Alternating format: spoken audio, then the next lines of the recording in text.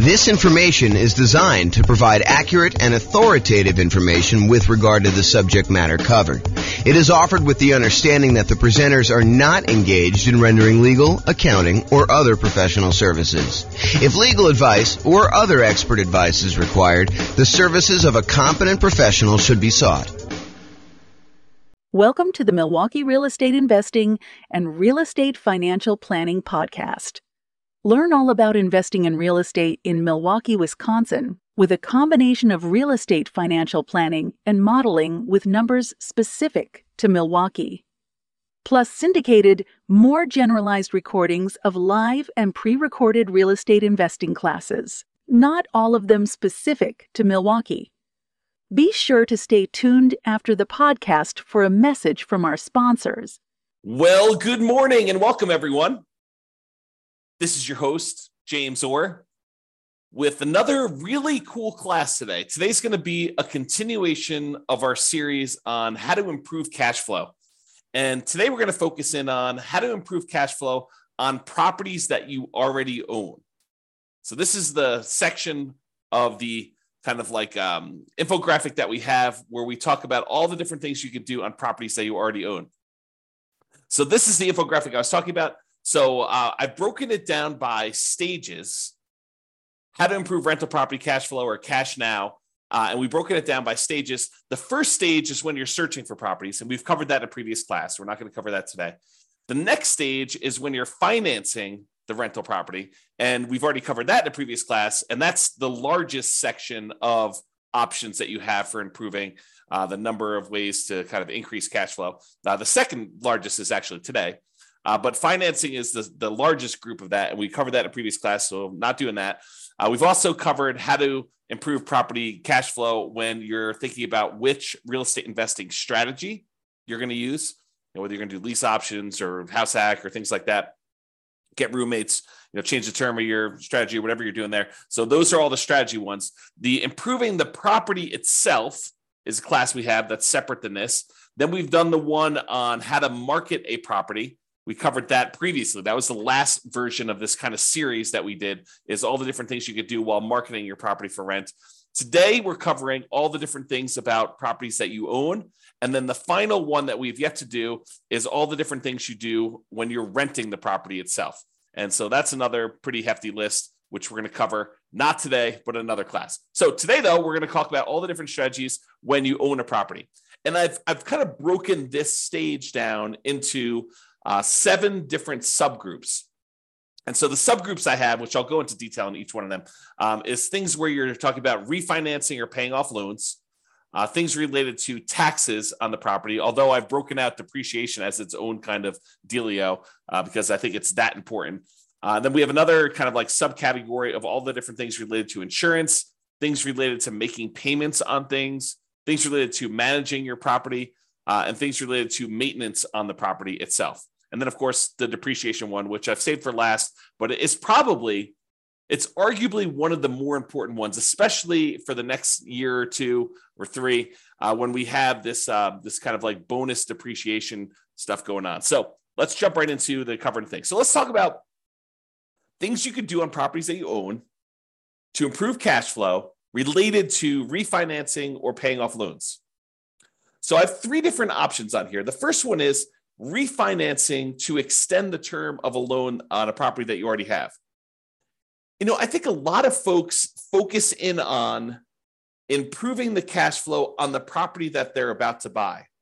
But sometimes it's about optimizing the properties you already own before you go buy the current property, because sometimes you kind of paint yourself into a corner where you can't do certain things after you buy the next property. So, for example, from time to time, and I think that's going on right now, you are limited in the number of cash out refinances or even rate and term refinances, if I'm not mistaken, on properties that you own, if you own a certain number of properties already. So if you already own, let's say as an example, 10 properties, it might be really hard for you to do a cash out refinance on one of your other properties. You almost need to pay off a property first, get down below the threshold that the lender requires, which I think is 10, but go check with your lender to find out what the current rule is.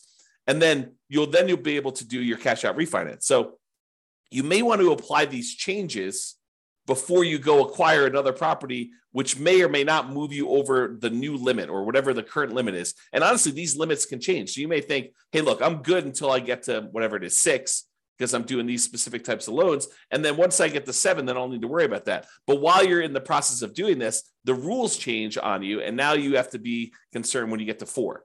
So realize you need to start thinking about this and planning for it in advance. So one of the things you could do in order to kind of improve cash flow, not just on the property you're buying, but your overall rental property cash flow picture, a more holistic view of everything, not just the one property that you're buying, because improving cash flow on your whole portfolio does help you overall, even if you're just optimizing for each one individually. Sometimes it makes sense to look back at stuff you've already done and improve on that before you move forward. Okay, so let's say you have a property and you've owned it for a while, you paid down on the property and the property value has gone up considerably. And you owe a lot less on the property now than you did when you first got the loan. So the payment was much higher because you used to have a higher mortgage balance, you used to have a higher amount that you were borrowing.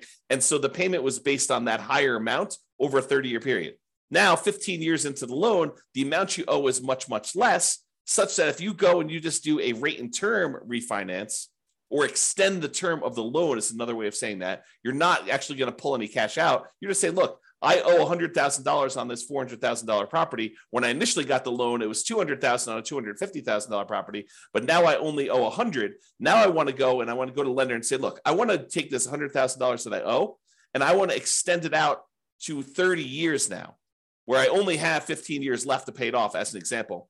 Now I want to say, let's extend it out to 30 years, which would reduce the amount of your monthly payment considerably, which could improve your cash flow. And that could be the difference between you being financially independent or not. If you think about that, right? If you go and you just do your rate and term refi, it could get you an extra, I don't know, $300 or $400 or $500 a month. If you do this on multiple properties, maybe $1,000, $2,000, $3,000 a month, and that could push you over the edge of being financially independent.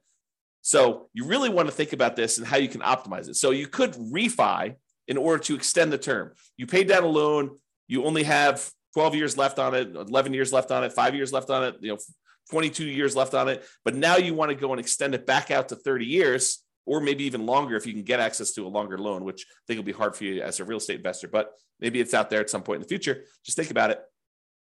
But you go ahead and extend this loan to go ahead and reduce your payment. So is my loan old enough where I would be able to refinance to extend the term? And in the future, sometime, if you're buying properties in a high interest rate environment and now interest rates are lower, you might also be able to get a better interest rate. The challenge we've had coming out of where we were in the past is interest rates have been really low for a long period of time. So that if you go and you try to do this strategy in the future when interest rates are higher than when you got the loan, it may not be as big of an advantage as if you could keep the rates the same, or if you could actually get a lower rate. So when you've acquired properties and your rates are really great, this may not be as great of a strategy. But if you're doing this when rates are high and your rates are now lower, this could be a doubly good strategy to lower the monthly payment. Okay, so that's refi to extend the term. The other one, which we've kind of hinted at, is refi to improve rate. Have rates dropped enough for me to be able to refinance and get a better interest rate? Even if you don't extend the term, even if you keep the term the same, but you go in there and you say, look, I want to go, I've got a 7% interest rate right now. I got this loan when rates were high. Now rates are back down to 5%. It might make sense for you to go look at refining in order to improve your interest rate, to improve cash flow on properties where the rates were high. Okay. And then the other option is sometimes it makes sense to pay off a loan completely. If you have the cash sitting on hand where you've got it invested in something else, maybe you take that money and you pay off the loan. Now realize if you pay off the interest rate if you pay off a loan, the return you're getting on your money is the interest rate of the loan. So if you've got a 3% loan and you pay off that mortgage, the return you're getting on the money that you use to pay off that mortgage is technically 3%. Now, sometimes it feels very differently. Sometimes it feels like, I'm freeing up $2,000 a month on a mortgage payment by only paying off $50,000 of loan that's remaining, because you paid down the loan so much, but your payment was based on 20 years ago when the payment was $2,000 a month. So realize that it could feel very differently, but technically the return you're getting is the interest rate of the mortgage itself, which may or may not be good. I mean, if you're at an 8% rate on your loan, then that may not be such a bad thing. If it's only 2 or 3%, I don't know. That's a little bit lower. You have to decide whether that's important to you. And for those of you that are thinking, hey, I don't have all this extra cash laying around. Well, some people, their strategy is to acquire more properties than they need, sell off some of the properties in order to pay off the other ones. So you may acquire, 1 or 2 properties a year for the next 10 years. And then at the end of the 10-year period, you take 3 or 4 or 5 or 6 of the properties that you acquired, you sell those, pay the capital gains tax, pay the depreciation recapture tax, pay the real estate commissions and the closing costs on it, so that you walk away net with your true net equity after all those expenses, and use those proceeds to then pay off loans on the 4 properties or 5 properties or 6 properties, however many you decided to keep. And that could actually improve cash flow, especially if the ones you're selling are equity rich, but not cash flow strong. If the cash flow, the return on equity from cash flow is actually not great on those, you could take those and you could actually significantly boost the properties that you end up paying off to really improve cash flow on those. So some people, that's their strategy. Their strategy is, look, I'm in a market where it's really hard to make properties cash flow. What I really need in order to be financially independent at the end, if I'm kind of like looking forward to when I'm going to be financially independent, what I really need at the end is I'm going to need some free and clear properties, because these properties financed are not the most amazing at cash flowing. So maybe you're acquiring a whole bunch of properties using like kind of like buying properties, maybe below market even, as kind of rocket boosters to get really good returns, especially early on when the return on equity is so great, and then use that money to then pay off other properties at some point in the future. If you read the book Creating Wealth by Robert Allen, one of his chapters is about this strategy. And before you go run out there and buy it, his numbers are really old. It's a very dated book, and the math on them is not the most amazing. So, take it as you will. It's still worth reading, but just realize that, if you're thinking, oh, James recommended this, I'm going to go read it because, obviously the math's going to be really good and super clear, and the numbers are going to be, appropriate for today. They're not. Unless he's got a new version out that, to be fair, the version I'm reading is probably a 1990s version or something like that. It's on my shelf somewhere. Trying to see if I can see it. Yeah, it's down there in the corner if you can see it. But it's an older version that I have. So maybe he updated it. I don't know. If he has, definitely let me know. Okay. All right. So we talked about 3 options. Refi to extend the term, refi to improve the rate, and then pay off the loan completely might be an option where you can improve cash flow overall in your portfolio before you go buy something else. And the other reason to pay off a loan is sometimes some lenders may penalize you for having a certain number of loans. They may say, look, your interest rate is 1/4 point better or 1/8 of a point better for your first 4 loans. Once you get above 5, then we start hitting you with a small penalty on your interest rate. So if you pay off one of the loans, you may be able to get a better interest rate on the one you're getting to. Just kind of realize that may be a possibility. If it's not there now, it has been in the past, and it may come back. Okay. Let's talk about taxes. Kind of have 3 different options here about taxes. So number 1 is, can I correct incorrect information with the county assessor about the condition or characteristics of my property? If they're listing your property as in like super premium condition and it's a 5-bedroom, and you know that it's actually a 4-bedroom and the condition's more average than it is super premium, you could go to the tax assessor and say, look, my property is not what you're saying it is in the assessor. And because of that, you're using different comps, which means that you're saying that the property is worth more when it's really not. So my taxes should actually go down because it's only a 4-bedroom and it's only of average condition. It's not of this super premium condition. And some tax assessors may send someone out to inspect the property. Some may take your word on it. Some may say, yeah, that makes sense to me. Here's the permit that we pulled when we showed that it was only a 4-bedroom. Whatever it is that they need to do, but you may be able to get your taxes reduced, which by reducing your expenses on the property, that does improve cash flow, right? Income, all the income on the property minus all the expenses. So if we can improve taxes, we can improve our cash flow. If you have property taxes that go up, around here, we redo our taxes every 2 years. Your market may be different. Go find out from your local county tax assessor what the schedule is for redoing property tax assessment. Some redo assessments every time you sell a property. Some do it only every certain period of time. But if you go and you find out that they've raised your taxes and the taxes seem significantly higher than what you thought they should be, you can go and contest them in many markets and say, look, you're using the wrong comps. If you use the comps that I'm pulling here, my taxes are actually much lower than what you say they are. And they may or may not agree that, yeah, the automated system valued this incorrectly. We'll go ahead and make a change and you might save some money on taxes. Or they might say, no, the comps that we use are valid and our methodology is actually correct here and the taxes stay the same. Maybe you get some improvement, maybe you don't. I don't think it's a universal automatically granted, but you might be able to go and contest your taxes with a tax increase and try to save your money. Now, if you can go save, I don't know, $50 a month on 10 properties, starts adding up, starts really improving your cash flow if you could do this. And also keeping the taxes legitimately where they should be and not a little bit higher than where they should be will help you keep your taxes low overall. So you don't want to let your taxes be high and then next year they're kind of increasing from that point. You want to keep them where they should be by using the right comps, and hopefully the next year they won't increase it using the bad comps again. They'll sort of say, okay, yeah, we were wrong about this. We'll use the right ones, in theory. And then finally for taxes, vote. Vote appropriately for changes in taxes that affect property taxes. So if you're in a county and they're about to add a new tax to the kind of list of taxes that they charge you, and you have an option to vote for or against that, and it's something that you don't believe would add value that you're willing to pay for as a property owner, then vote appropriately. Vote to kind of protect your interests. So go ahead and consider that. All right, insurance. So we've got 5 different things related to insurance that we're going to talk about.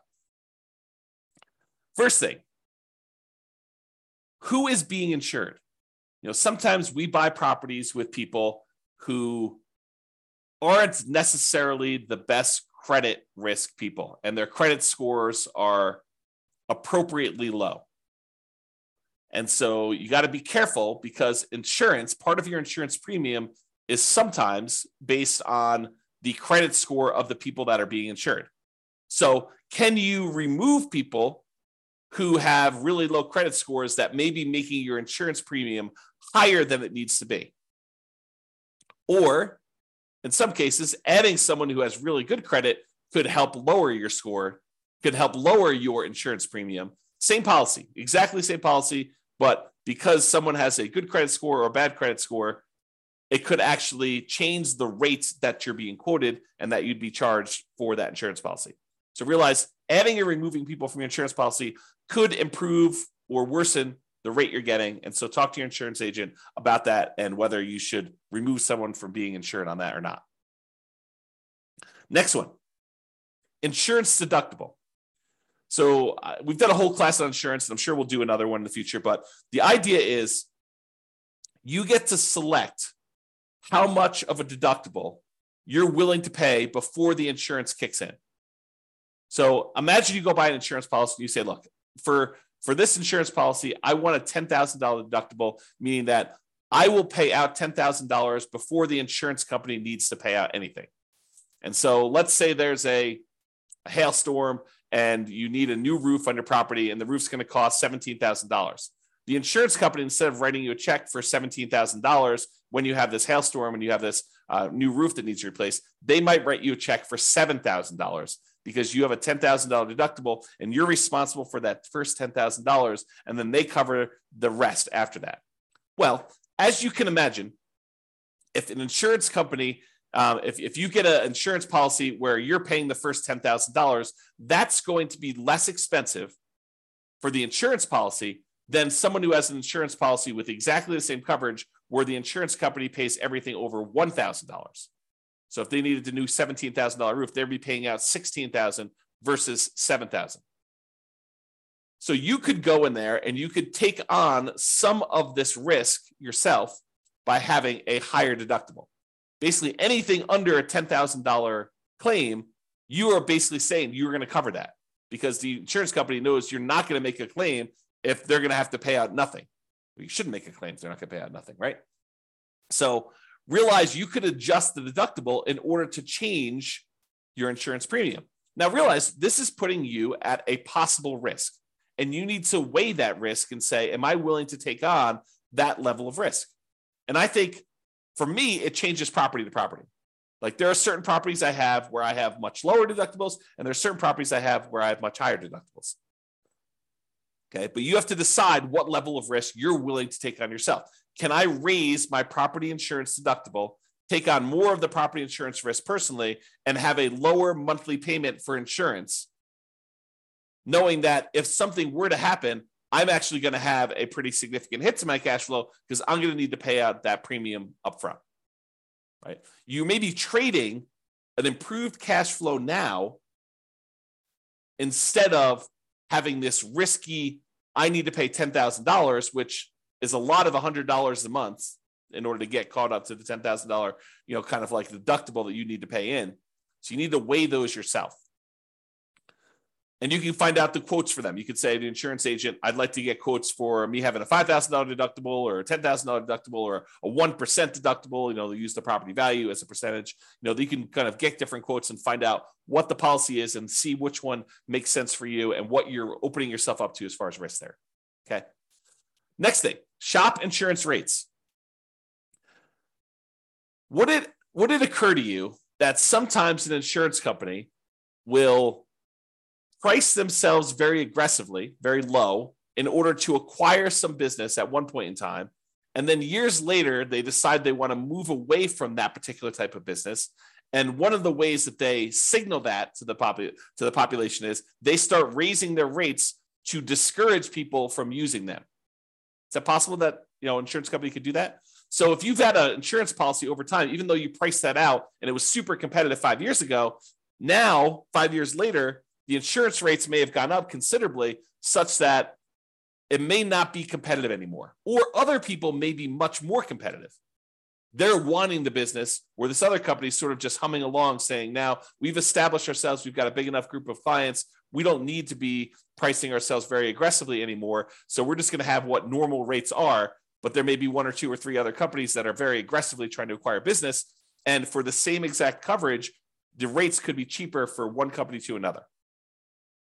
Also, the quality of the company, their service, their kind of like reasonableness in claims, their speed to pay, their kind of like denial of claims versus the acceptance of claims ratio. Like all of these things can come into play where you may be getting a cheaper rate, but they may deny you if you really have legitimate claims, and then you got to go fight with them, versus another company, they may actually have a higher rate, but they're willing to, kind of like honor your claims without fighting with you as much.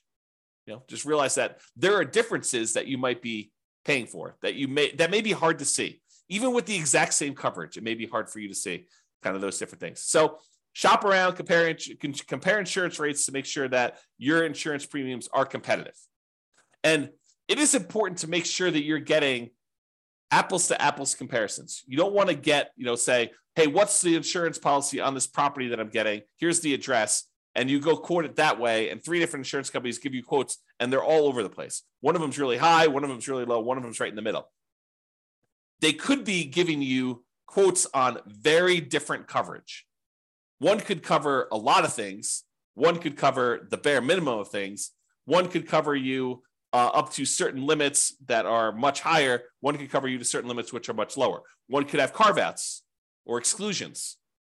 So you got to really read these carefully, and it's very hard to compare. At least that's what I found when I used to do this. My wife does it now, so I don't do it anymore. Okay. All right, so insurance coverage. Can I evaluate the exact property insurance coverages to make sure you have an appropriate level of coverage? So by going in and reviewing your actual policy and saying, do I really need this amount of coverage? Or do I really wanted to have this particular coverage on this particular property. How come I don't have it? Maybe I should get a quote and increase my insurance voluntarily because it makes sense for you to have that coverage. So evaluating what property insurance coverages you have and make sure that it's an appropriate level for you. Now, what does that appropriate level means?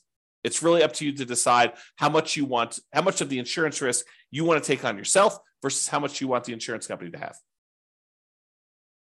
And then finally, insurance, but a totally different type of insurance. Before, we've been talking about property insurance, the landlord policy, mostly on properties that you own. Although if you're living in the property, it's owner-occupant policy, and then you want to tell them that you have roommates so you can make sure you get the right coverage there. But we've been talking about property owner coverage, property and casualty type of insurance. Now we're going to switch everything and talk about private mortgage insurance. Still insurance, but this is insurance that you buy when you put less than 20% down to protect the lender in case you default. And some of these private mortgage insurances, not FHA. FHA lasts forever unless you've got, there are some exceptions when FHA does not last forever. So you should probably still check with your lender. But most FHA policies are not going to have PMI that goes away. PMI lasts for the lifetime of the loan. But a lot of other insurance, a lot of other loans, conventional financing specifically, they will allow you to get rid of PMI once your loan to value drops below either 80% or 78%, depending on who you talk to and which lender you're talking about. So if you get below 80% loan to value, a lot of times you can call up the lender and say, I'd like to request that my private mortgage insurance be dropped because you have 20% of equity at this point, 20% cushion of equity to protect you. Sometimes they'll make you pay for an appraisal. Sometimes they'll do a kind of like desktop market analysis to see if they believe that's true.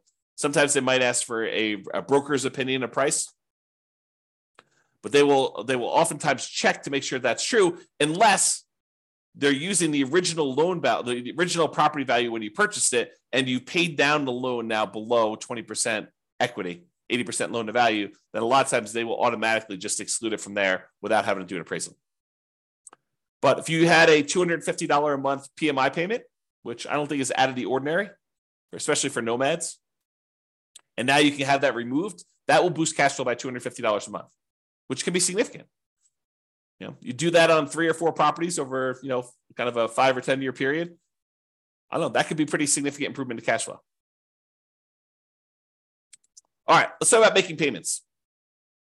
And I don't think this really applies to mortgages specifically, although you'll find out from your lender, maybe they will do something with this, but sometimes you can get a discount for auto pay. I've seen occasionally like a utilities company where they say, look, if you're on auto pay, we waive the $3 a month manual billing charge where they send you a bill.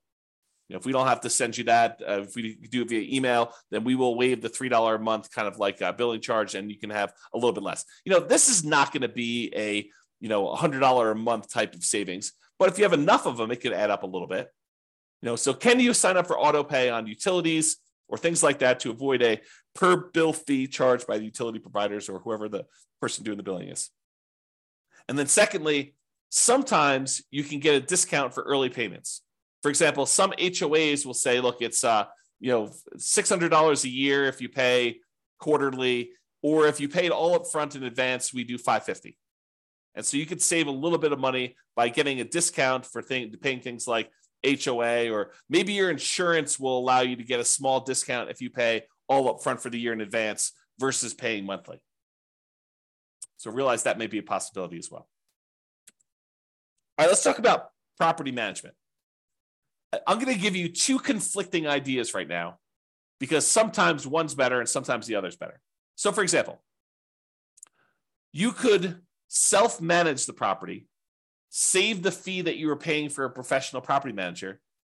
You just have to keep up with the latest laws and the best practices and compliance issues and do the property management yourself.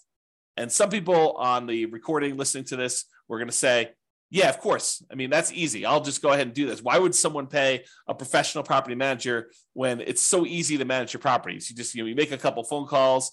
When you have to turn the property over, it's not that bad. But then most of the time, these things are on autopilot, and I have very little things I need to do with the properties. They're almost like self-managing. Some people will say that. And then some people will say, I never want to talk to a tenant. I'm an introvert. I have zero desire to keep up with all of these latest laws. I mean, who can keep track of all this stuff? Fair housing. I mean, that seems like it changes every other day. And, what are the best practices for managing my property?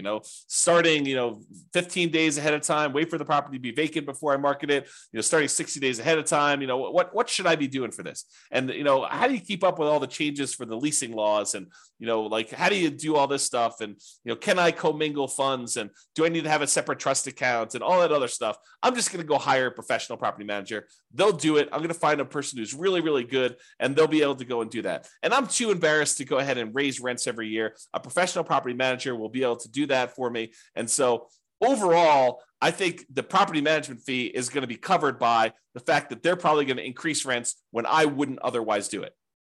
And I think both of those are probably valid arguments.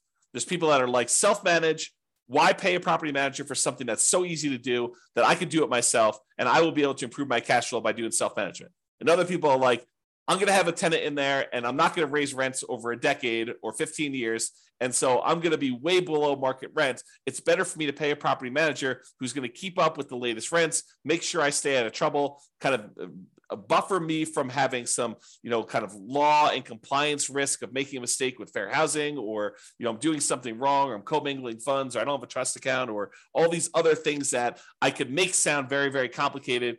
But, the people that are managing it themselves, they're like, yeah, it's a non-issue. So you have to decide which one of these makes sense to you. And I think that both of them could be right for different people. If you're wondering what I do, for many, many years, I self-managed. For many years, I self-managed with the help of a property manager. So I had a property manager doing some things, and then I've completely switched over now where I don't manage any of my properties myself. It's all professionally property managed. So that's what James does, in case you're wondering. Speaking of property managers, you do need to manage the manager. That's another tip on here. So can I review my property management statements carefully for mistakes? Property managers are human. They make mistakes. Sometimes a lot, depending on who it is and their policies and kind of like their team and who's doing stuff and how much turnover they have and a whole bunch of other factors that go into that. But sometimes property managers make a lot of mistakes. And so you sometimes need to stay on top of them. Well, you always need to stay on top of your property manager, but sometimes you need to do it more so than others. And that could actually save you. I mean, if you have a wrong bill and they accidentally charge you $1,000 for something that you didn't need to pay, or it was really a $4,000 bill instead of a $5,000 bill, and you don't catch that, that's almost $100 a month. That's pretty significant for cash flow. So take that into account. And then related to that, insist on best practices. Can I insist that my property manager utilize the best practices? Marketing early, way before the property is vacant. Raising rents with each lease renewal. Not just saying, hey, we got $2,000 a month last time, we'll get $2,000 a month this time. Making sure that they do rent comps and push the price if they're starting early. Can you insist that they have the best practices? Now, as a practical thing, you could try to do this, but as a practical thing, if they're managing 1,000 units and you've got one rental and you want them to change their policy and do something different just for you, do you think that that's likely? I will tell you from experience, it probably isn't likely unless it's something that is very reasonable and very easy to do. But if you expect them to change their internal policies to do something very different for you than everyone else, even though that may be the best practice, good luck with that. Now, change that up. You've got a property manager who has 300 properties under management, and you have 50 of them. You have 50 doors. Do you think you have some pull, some sway in getting something changed in their internal policies? I think you do. Okay, so take that into account. All right, let's talk about maintenance on properties. In general, I think it's better to maintain properties, keep them up to date, keep your tenants happy, reduce turnover. A properly maintained property should overall reduce turnover, and turnover can be very expensive. So maintaining a property, can maintain it to minimize the time between tenants. Another reason to maintain your property is then you have less to do when the property turns. If you know that you're keeping up on all the little maintenance requests that you get from tenants, which are legit, then when the property needs to turn over, you don't need to do all those things anyway. They're already done. They're already maintained. Okay. So can you maintain property to minimize vacancy, to improve cash flow overall?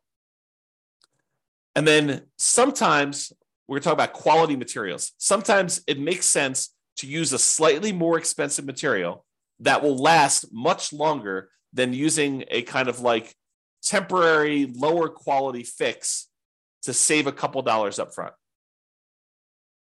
For example, in some units, it may make sense for you to do luxury vinyl tile or luxury vinyl plank, spend a little bit more money up front than to pay for low grade carpet that you know you're going to need to replace much more frequently than the LVT, LVP. Which, if you look at it over a long period of time, it looks like you took a hit to your cash flow. But if you figure out this lasts twice as long, but it only costs 20% more, then you should have reduced your overall expenses on cash flow over a longer period of time, not just in that first year when you took the hit on a little bit more expensive. Okay. All right. This is the last one. And this is really important because these could be big dollars. Depreciation. Depreciation is the tax benefits you get from the IRS for owning rental property. The basic idea is this, and this is all layman stuff. So don't go to don't go into your IRS audit and say, James explained it like this. So, they're like, who's James? who's this guy anyway? You need to go talk to your tax professional and get like the legit thing, or go look up the tax guide and actually read it yourself. But this is my layman's version of what this is. When you go buy a rental property, the government says, look, this property is going to depreciate in value over time. The usefulness of the building itself is going to fade over time, such that over 27 and a half years for residential properties, it's going to go from whatever it's worth when you buy it down to zero. Not the value of the land. The land is excluded. The land does not depreciate in value, but the functionality of like the things on the property itself, the siding, the carpet, the kitchen sink, it wears out over time. And so we call that depreciation. And the government allows you, the IRS allows you to actually depreciate that, to get a tax advantage of having this thing go to zero. So how it works is this.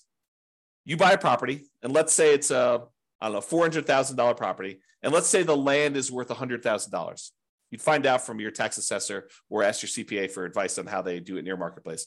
But let's say that the land is worth $100,000. So the depreciable amount for the building is $300,000 as an example. So normally the government would say, look, if you want to, you could take that $300,000, the value of the building, and you could divide by 27 and a half years. And then on your taxes, you could offset income you have by that amount each year. So on a $300,000 property, let me go ahead and pull up a calculator here, and I'll do a little bit of math for you. So $300,000 divided by 27.5. So they're basically saying you could take $10,909 and subtract that from the income. I'll say eligible income in order to not pay taxes on that amount. So to use really basic layman's terms, which isn't exactly correct, but it's good enough for me to explain it to you. If you made $100,000 a year, you could take this $10,909. Let's just call it $11,000. We're going to round up. So this $11,000 in depreciation, and you could remove that from the income that you made so that you're paying taxes only on the amount that's less. So if you made $100,000 minus $11,000, you're now paying taxes on $89,000 instead of taxes on $100,000. So because you were able to deduct that depreciation from your income. Now, what that means is this $11,000 in depreciation that you got, if you multiply that by your tax rate, whatever your highest tax rate is, because it's really on the highest, although if you use effective tax rate as an estimate, it'll kind of make it a little bit more conservative because your effective tax rate is a little bit lower. So if your effective tax rate, let's say, is 25%, that means about $2,500 per year is how much you didn't have to pay in on taxes, which if you squint really hard is like $200 a month. So you got almost like $200 a month in saved taxes, which looks like cash flow to you.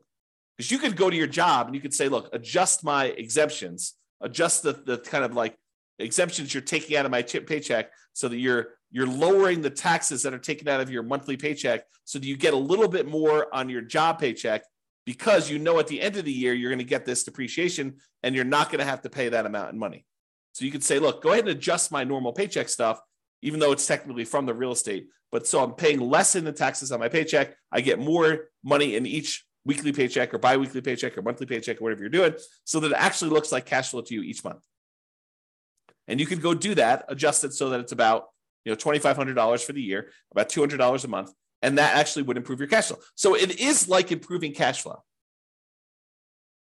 right? By getting this depreciation benefit, even though it's really a tax benefit that you'd get at the end of the year, it really is like getting cash flow, because you may just get it. If you think about it, getting in advance at the beginning of the year, you're paying last year. So it looks like this year's moving forward.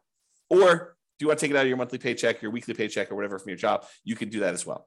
And there are definitely some rules for this, right? Like if you earn so much money, you have to defer it. You can't take it all at the same time. If you don't qualify for, the active real estate investor thing, then you might not be able to take it. So there's some rules to this. You got to go look at those and talk to your CPA or read them yourself to go into them.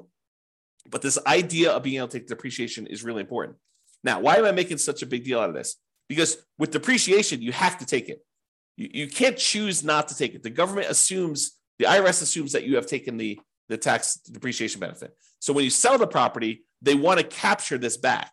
They want to take the benefit that you got and they want to charge you taxes moving forward, depreciation recapture tax. So they assume that you took it. It's not like if you don't take it, then you don't have to do depreciation recapture. That's not true. You have to do it. So if you got to do it, you might as well do it. So why am I making a big deal of this if you have to do it anyway? Well, there is an optional thing you can do. You could go to an engineering firm and have them go through your property and determine what the depreciation schedule is for each individual component instead of the depreciation schedule for the entire building. The really simple way to do it is you take the entire building, not the land, but you take the purchase price, you subtract out the value of the land, you get the value of the building, and you divide by 27 and a half years, and that is a simple way to calculate it.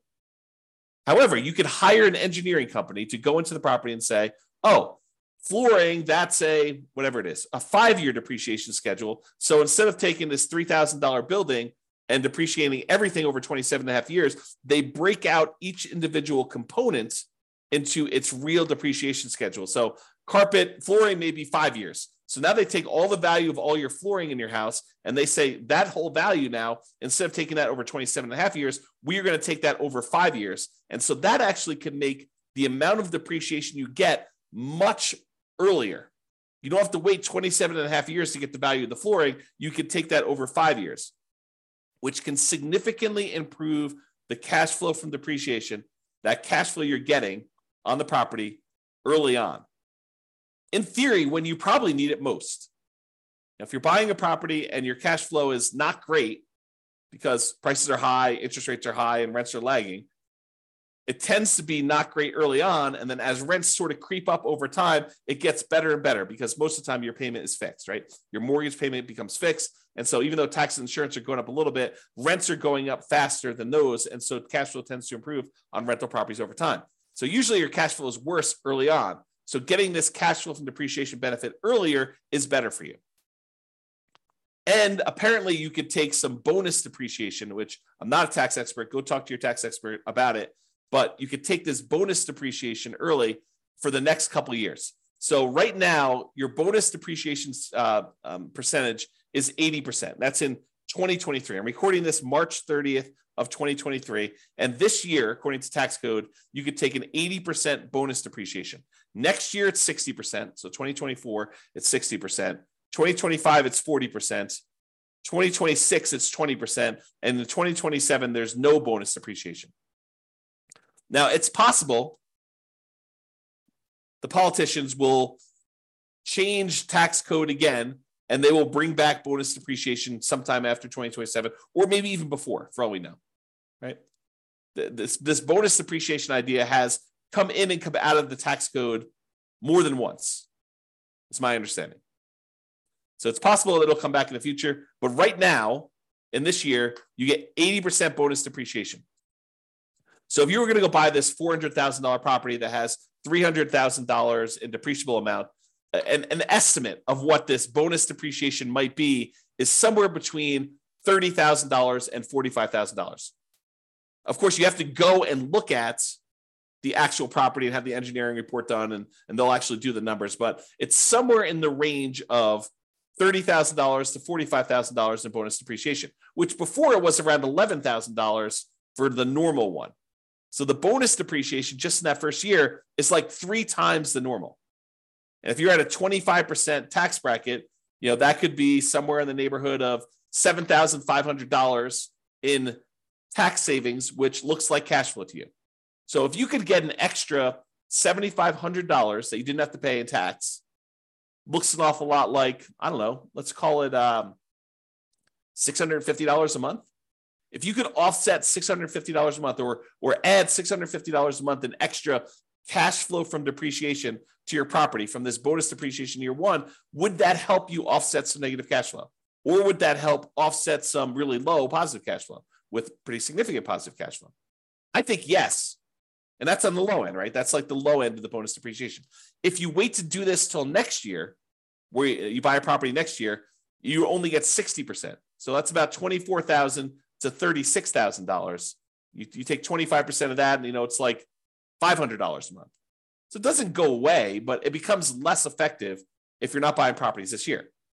Now, in addition to that, you get this bonus depreciation all up front, but you also take the things like the carpet or the flooring rather, and the appliances and the cabinets and all that other stuff, and you kind of force that into a more compressed time period. You get additional depreciation over the next 5 years because that you've moved up. Now, realize this is not creating nothing out of thin air. You were going to get this depreciation benefit no matter what. What we've decided to do with this bonus depreciation and kind of like doing the components or the segmenting of different things into different time periods is you've moved the whole depreciation stuff up.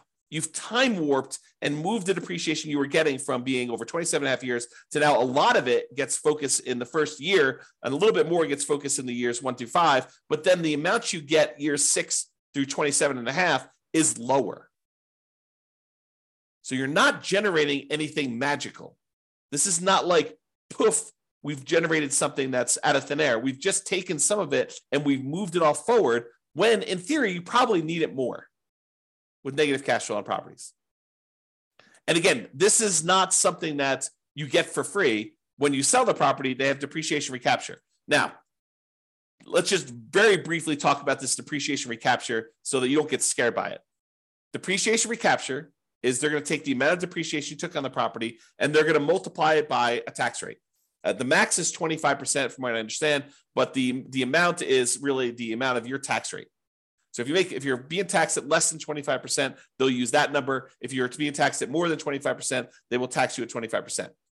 Now, you can delay or defer paying those depreciation recapture taxes, move them onto the next property that you're buying by doing a 1031 exchange. So you pay about $1,000. It could be a little bit more, it could be a little less, but you pay about $1,000 and you defer having to pay this depreciation recapture tax and any capital gains tax on the property that you're selling, and you move it down the line.